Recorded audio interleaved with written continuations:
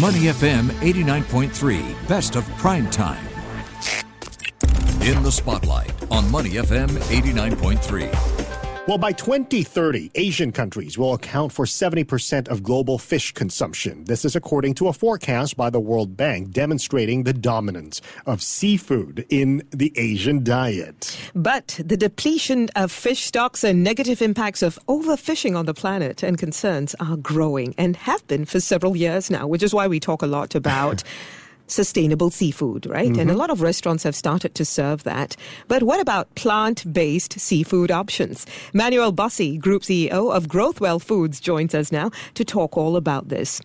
Hi, Manuel. Yes, I can hear you. Yes. All right. Manuel Thanks for Bossi joining is us. with us now. All right, Manuel, let's start with the key drivers of growth for the industry. And how is Growthwell Foods meeting this growth in plant-based seafood? I personally haven't tried any plant-based seafood myself. Okay.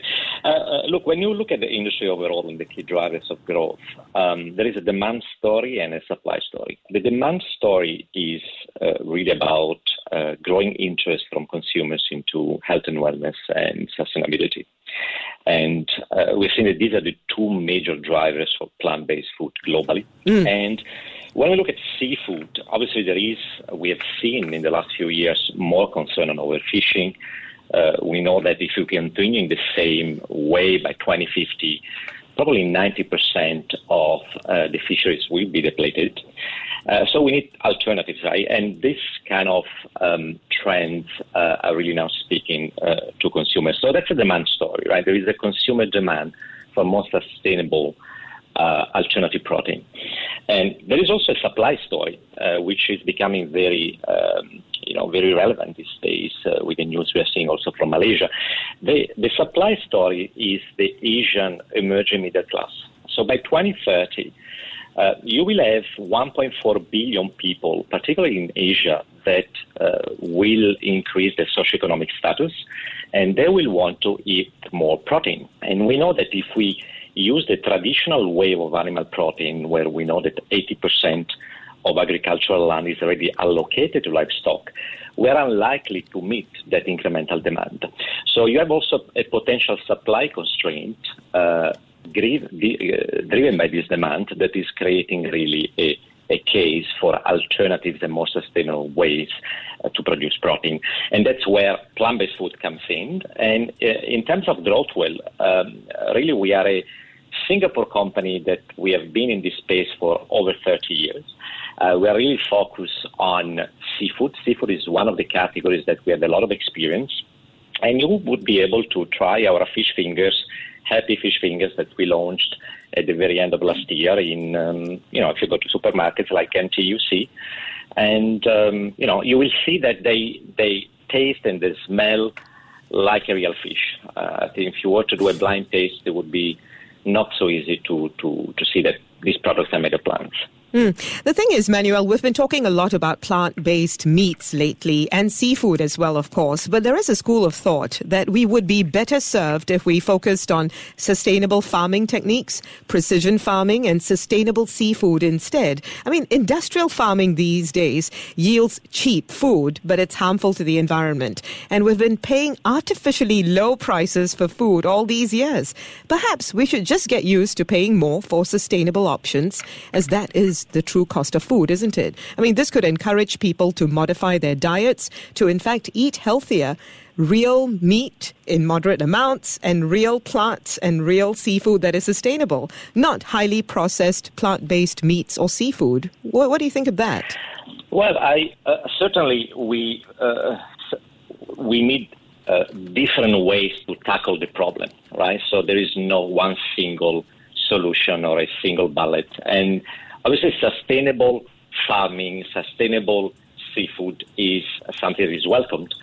But I wouldn't agree with you that plant-based food is highly processed. If you look at what goes into our product, for instance, we use ingredients that are very natural. We use, for instance, for our seafood, an ingredient called konjac. It's a very popular ingredient in Japanese and in Korean cuisine. It's very low in calories and very high in fiber. And there isn't necessarily a huge amount of processing that goes in there. Maybe that's a perception that we need to continue to educate consumers about our product and what goes into our ingredients. I think there is a perception out there that in order to get it to be of that realistic seafood texture, you've got to process it several times. So you're saying that's not true? I would say that there isn't any major artificial processing that goes into our product. And I would kind of reframe maybe this comment if you think of it that way. So what is the processing today that transforms soy into beef?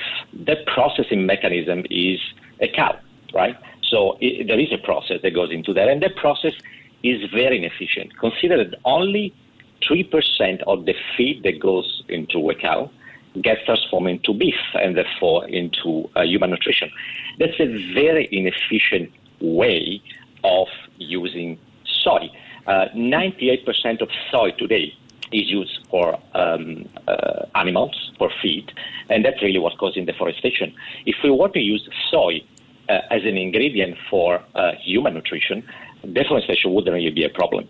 So it really depends how you look at the problem. Hi, Manuel, Tian Tian over here. I've been to one of your factories in Senoko months back, and I remember seeing that high moisture extrusion machine and all the composites used to make the plant-based meat and all that plant-based salmon. To a layman on the ground, that seems like processing, right? So take us through, how is the process less processed compared to producing maybe other types of meat, other types of goods in terms of the additives, perhaps? Yeah. So high moisture extrusion is a novel technology, and we are one of the few companies in Singapore with that technology. And we invested in that technology precisely because we want to make sure that our product has the cleanest label and the lowest possible amount of additives. What goes into that machine, if you want, is heat and pressure. That's it. And it's the heat and the pressure that basically creates the textural change in the protein, making it kind of look and I would say have the same texture of meat. So it is a process, but it's not a process that includes additives or includes any artificial type of ingredients. We basically take, to make it very simple, a soy protein powder. We add some natural flavors. It goes through that pressure and through that heat, and it comes out with a texturized for example, a chicken line or a fish line. So it'd be right to say that there are processes involved, there are items put through to make them into the product as it is, right, as per the manufacturing of all other products that we have, that we see. It is a manufacturing process, yes, of course. As you know, we were comparing it to fresh, Manuel. We were comparing it to fresh when we started asking you questions about processing. So the fact is, there will always be people out there who will say that fresh seafood is so much healthier. It's also got omega-3 fatty acids. It's got all these nutrients. So what would you say to all of these people that, you know, the unprocessed fresh seafood is so much better than something that is plant-based in a factory, even though at the end of the day it's quite realistic and the texture does feel like real seafood? So I would say the following. First of all, if we look at wild seafood, there is an overfishing problem. And I think that's very common knowledge out there. If you look at farm seafood as well, there are a lot of problems with farm seafood. You have antibiotics. You have issues with the environment. It's not really very sustainable. So I do agree that we should encourage, more sustainable form of seafood farming. But to come to your point to omega-3, that's a very, very interesting point. We also have a seafood product, a salmon product in our range, which is called salmon flakes. And we did add algae, so plant-based omega-3, and we actually have 2% in that, which is higher than what we would find in farmed salmon. So I mean, these days, I think technology has got to a level where we are able to create natural tasting products that are very similar to the real thing, and of course, might not be a perfect substitute, but I think is, when you taste it and when you see the environmental benefit that you have from, trying this diet once in a while, I think is worth considering. So you brought up a couple of interesting things here. So it's a process, but based on a human having to choose what to eat between a fresh fish, for example, and a plant-based fish, which, you put in things in there, maybe good, maybe not so good for us. How do we decide which one is better for us, or do we want something that's better for the environment on an individual level? So again, I wouldn't say that we put things in there that are not so good for us, but at the end of the day, when you look at why people globally, and this, we call these people flexitarian. Flexitarian are not people that are completely cutting seafood or meat, right? Mm-hmm. Flexitarian are people that once in a while they try to move into plant-based. The number one reason why they do that, why they switch to this diet on a weekly basis, is health and wellness. So the main reason is that you're doing something good for yourself. And, look at how beef has been connected to cancer. Look at the level of mercury that you have in tuna. Right? I mean, if you look into that, you will see that, fresh seafood is not necessarily the healthiest thing for you. Mm-hmm. And also you're doing something good for the environment.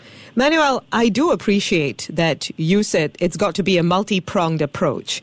And you said this when I brought up the fact that perhaps people should just change their diets, be educated more about having a balanced diet instead of demanding meat and seafood, which fuels industrial farming, and it does rob the oceans of marine life as well, and it does mess up biodiversity. So my point was, shouldn't we work on educating people about these things, helping them change their diets, making sure that food is indeed a little more expensive so that they can moderate their intake of things such as meat and seafood, which are lacking or which are very detrimental to the environment if farmed industrially.